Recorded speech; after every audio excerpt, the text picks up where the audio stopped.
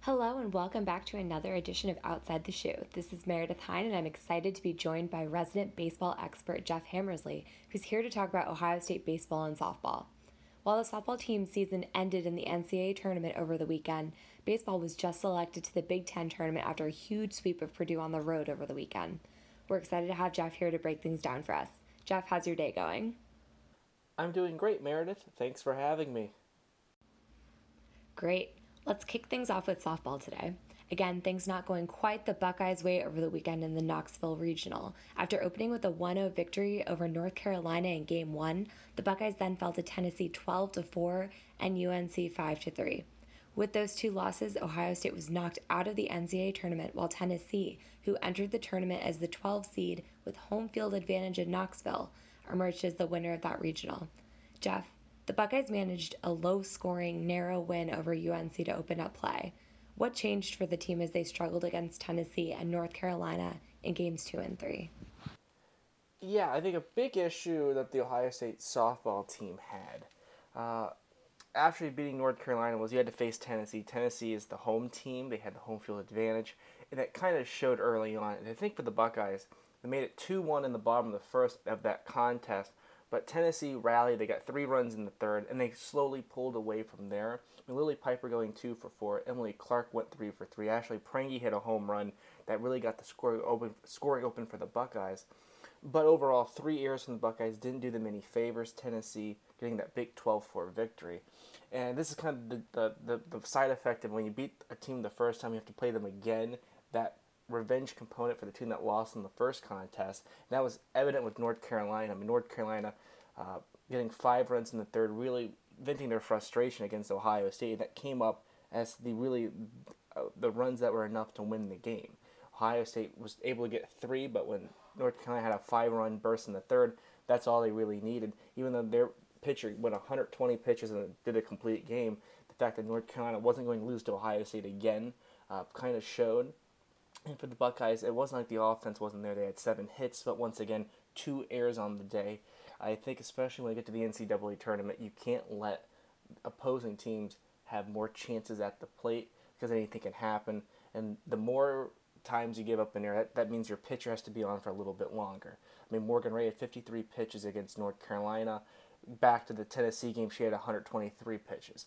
So that kind of thing where when you look at how the balance of how long you leave your pitcher on the mound, especially when you're trailing, kind of comes into play. And unfortunately for the Buckeyes, a 12-4 loss in the first game to Tennessee, and then a 5-3 loss to North Carolina that sent them home from the NCAA softball tournament.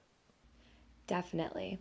While the Buckeyes have been strong throughout the season, they seem to have struggled when it came to the postseason this year, dropping their opening matchup against Wisconsin in the Big Ten tournament by a score of 1-10. Obviously, the team is playing tougher matchups than in the regular season, but the Buckeyes going just 1-3 in the postseason in 2019. Can you walk us through why the Buckeyes might be struggling to play their own game after the regular season? I don't think it's more of Ohio State faltering. I think this is just more of this is what happens when you get to a tournament like this. Top teams get to stay at home. Ohio State got in that large bid. Tennessee was the higher seed. It's been mostly chalk in this NCAA College World Series for softball. The teams who are ranked have been winning. In the Norman region, Oklahoma won. In Northwestern's region, they won. Texas was at home. They won their side. Alabama won. Florida won. Tennessee won. The only one that hasn't gone chalk, believe it or not, is Michigan, who in their region they lost. James Madison came from that side. But again, this is just kind of how it goes. I mean, the 7 seed in Minnesota won. LSU advanced as a 10 in Baton Rouge. And this comes down to there's a lot of teams here in Ohio State, even though it was a record-setting season. A lot of other teams, they had great seasons as well. And when you come down to a double elimination, anything can go. I mean, if you just have 2 bad days of softball, that's all it takes for you to go home. And that's kind of what happened for the Buckeyes. A lot of errors against Tennessee, as I mentioned earlier, and North Carolina. And it just these situations where it just wasn't your day. And unfortunately, your season's over now. Absolutely. And even with those postseason struggles, the Buckeyes still had an outstanding year. Ohio State finishing the year with a 35-18 record, their 4th straight NCAA tournament bid, and 5 players on the NFCA All-Region team. Jeff, can you talk us through what stood out to you this season and give us some early thoughts for where the program is headed next year? Well, yeah, it was a great season for the Buckeyes. All things considered, even though they lost in the NCAA tournament, that doesn't take away from what they did throughout the whole campaign. And as you mentioned, Meredith, the All-Midwest region, Lily Piper, Emily Clark, Morgan Ray, all named first team by the NFCA. Bree Betzel and Lauren Rice picking up third team honors. For Ohio State, there's going to be some big shoes to fill going into next season, as 6 of the Buckeyes graduated, and a lot of those, the names I just mentioned, Emily Clark, Lily Piper, Brie Retzel, all getting their degrees, and also Morgan Ray has graduated too. So a lot of your offense, a lot of your pitching will be gone going into the future. So for Ohio State, I think the question is going to be next year, how do you come back from that? Lily Piper this season at 10 home runs, 33 RBIs. Emily Clark, 54 RBIs on 12 home runs. You take both of those away, that's a big chunk of your offense that's gone. And I think Ashley Prangy with the home run against, I believe, Tennessee back in the second game of that NCAA tournament for softball, I think that's going to be one of the leaders going into the future for Ohio State on the offensive side. Morgan Ray on the pitching mound, 18 and 10. Majority of the pitchers coming from her. Lauren Rice was 16 and 4. So for Ohio State, around that area, 2 of their top people on offense and defense, or offense and pitching, will be gone. So I think this is a tough jam that they're going to be in. Having a 35 and 18 record with that staff has now raised the bar. So between personnel, staff, and the players themselves, there's big shoes to fill for the Buckeyes next season, but there's also, they know where they're at right now. 17-6 in the Big Ten play, falling short in the Big Ten tournament to Wisconsin in the quarterfinals. Even though they're losing a lot of their players, they want to get back to the Big Ten tournament, actually get into the championship, even make it back for a 5th straight run in the softball tournament for the NCAA. I think it's still possible for the Buckeyes. And the thing is, the Buckeyes' 4 straight trips to the NCAA tournament, people have graduated in that time span. So this is not the end of the world. We just have to get back on track next year. Even though you're going to lose some people, everybody goes through that. I mean, the teams who are still left, they'll have people graduating too. It comes down to the coaching, Kelly Kovac, Shane Lee. It also comes down to the team. If they get into a rut, how do they get out of it? I mean, as you mentioned earlier, it was a tough end of the season. They go 35 and 18, but a few of these losses came at inopportune times. Wisconsin in the Big Ten tournament. Then you had the duel of Tennessee and North Carolina in the NCAA tournament. So for the Buckeyes, there's still a bright future, but you lose a couple people in the process to graduation. But I don't see why they wouldn't make it next year in both the NCAA tournament and make a deep run in the Big Ten tournament. Most definitely, and congrats to softball on a great season regardless. Switching gears here, we had some great news from the baseball side of the house over the weekend as the team was selected for the Big Ten tournament after a series sweep of Purdue on the road in West Lafayette. The Buckeyes swept Game 1 with a score of 7-0, Game 2 6-1, and brought home a narrow 13-11 win in Game 3 after posting an 8-0 start. Jeff, what went right in those games for the Buckeyes? I think a lot went right for Ohio State in that series. I think Seth Lonsway was a big reason in that second game, banning 14 in that 6-1 victory.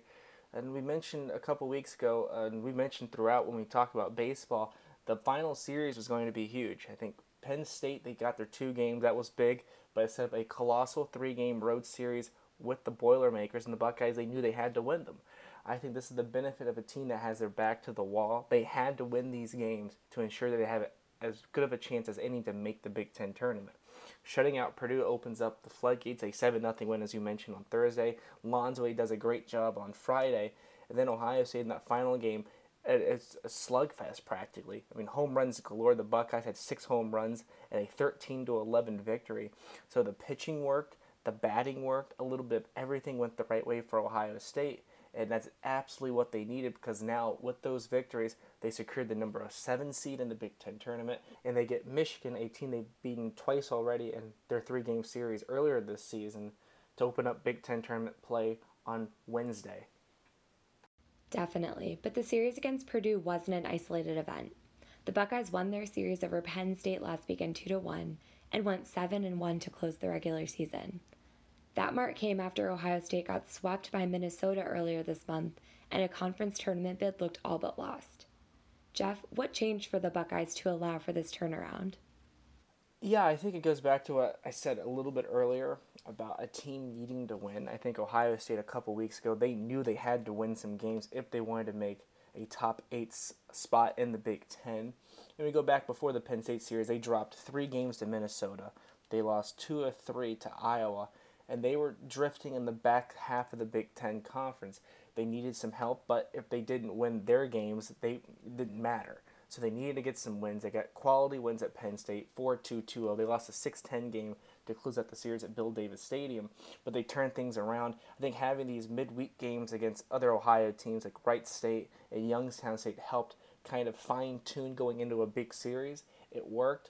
And now the Buckeyes are in the Big Ten tournament. It's not a single elimination, but if you treat it that way, that affords you a little bit more leeway down the line. So it's important to get your win now so you at least afford one loss sometime during the week. Absolutely, Jeff. Now, the Buckeyes did get that Big Ten tournament bid as the number 7 seed and are scheduled to face Michigan, the 2 seed, in Omaha later today. Ohio State went 2-1 in its regular season series against Michigan back in April. Michigan has gone 16-7 in conference compared to Ohio State's 12-2 mark, but the Wolverines struggled a bit at the end of the season in series against Indiana and Nebraska. Again, Ohio State riding a little bit of a wave into the tournament after a strong series against Purdue and Penn State to close the season. What do the Buckeyes have to do to maintain that momentum as they move into the postseason?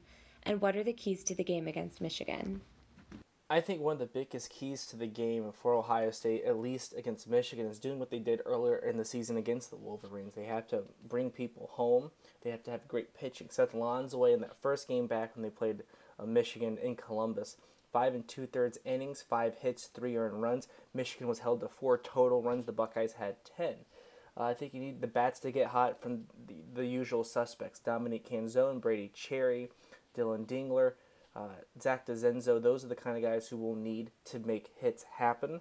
And I think for Ohio State, that's kind of what it comes down to. This is basically 9 innings where you need to have everything, as many things go right as humanly possible. I think for the Buckeyes, they've beaten Michigan twice, but this time it's on a neutral venue. In Michigan, you have to figure has to be ready to play. They want some redemption here, and this is the best place for them to get it. But I think for Ohio State, as long as pitching can hold their own and they can get some hits, they have to bring people home. You can't leave people stranded on base. That's what kind of cost Michigan the first game. Back when these two teams played back in April, you leave 7 people on base. You bring a couple of those guys home. If you stop a couple of Buckeyes run, it's a whole new ball game. Leaving guys on base is not something you want to have here. I think for Ohio State, this is where you need the hits. You need quality hits and quality pitching. I think the Buckeyes, in the past couple of weeks, they've shown they can do it. Now you just have to do it in a double elimination kind of environment away from home for at least 2 or 3 games. And there you have it. Again, Ohio State taking on Michigan in the Big Ten tournament at 2 p.m. today in Omaha, looking for a conference win for a chance at the NCAA tournament next month. That's what we've got for you today on today's edition of Outside the Shoe. Again, we're joined today by Jeff Hammersley, and I'm Meredith Hine. We'll see you next week.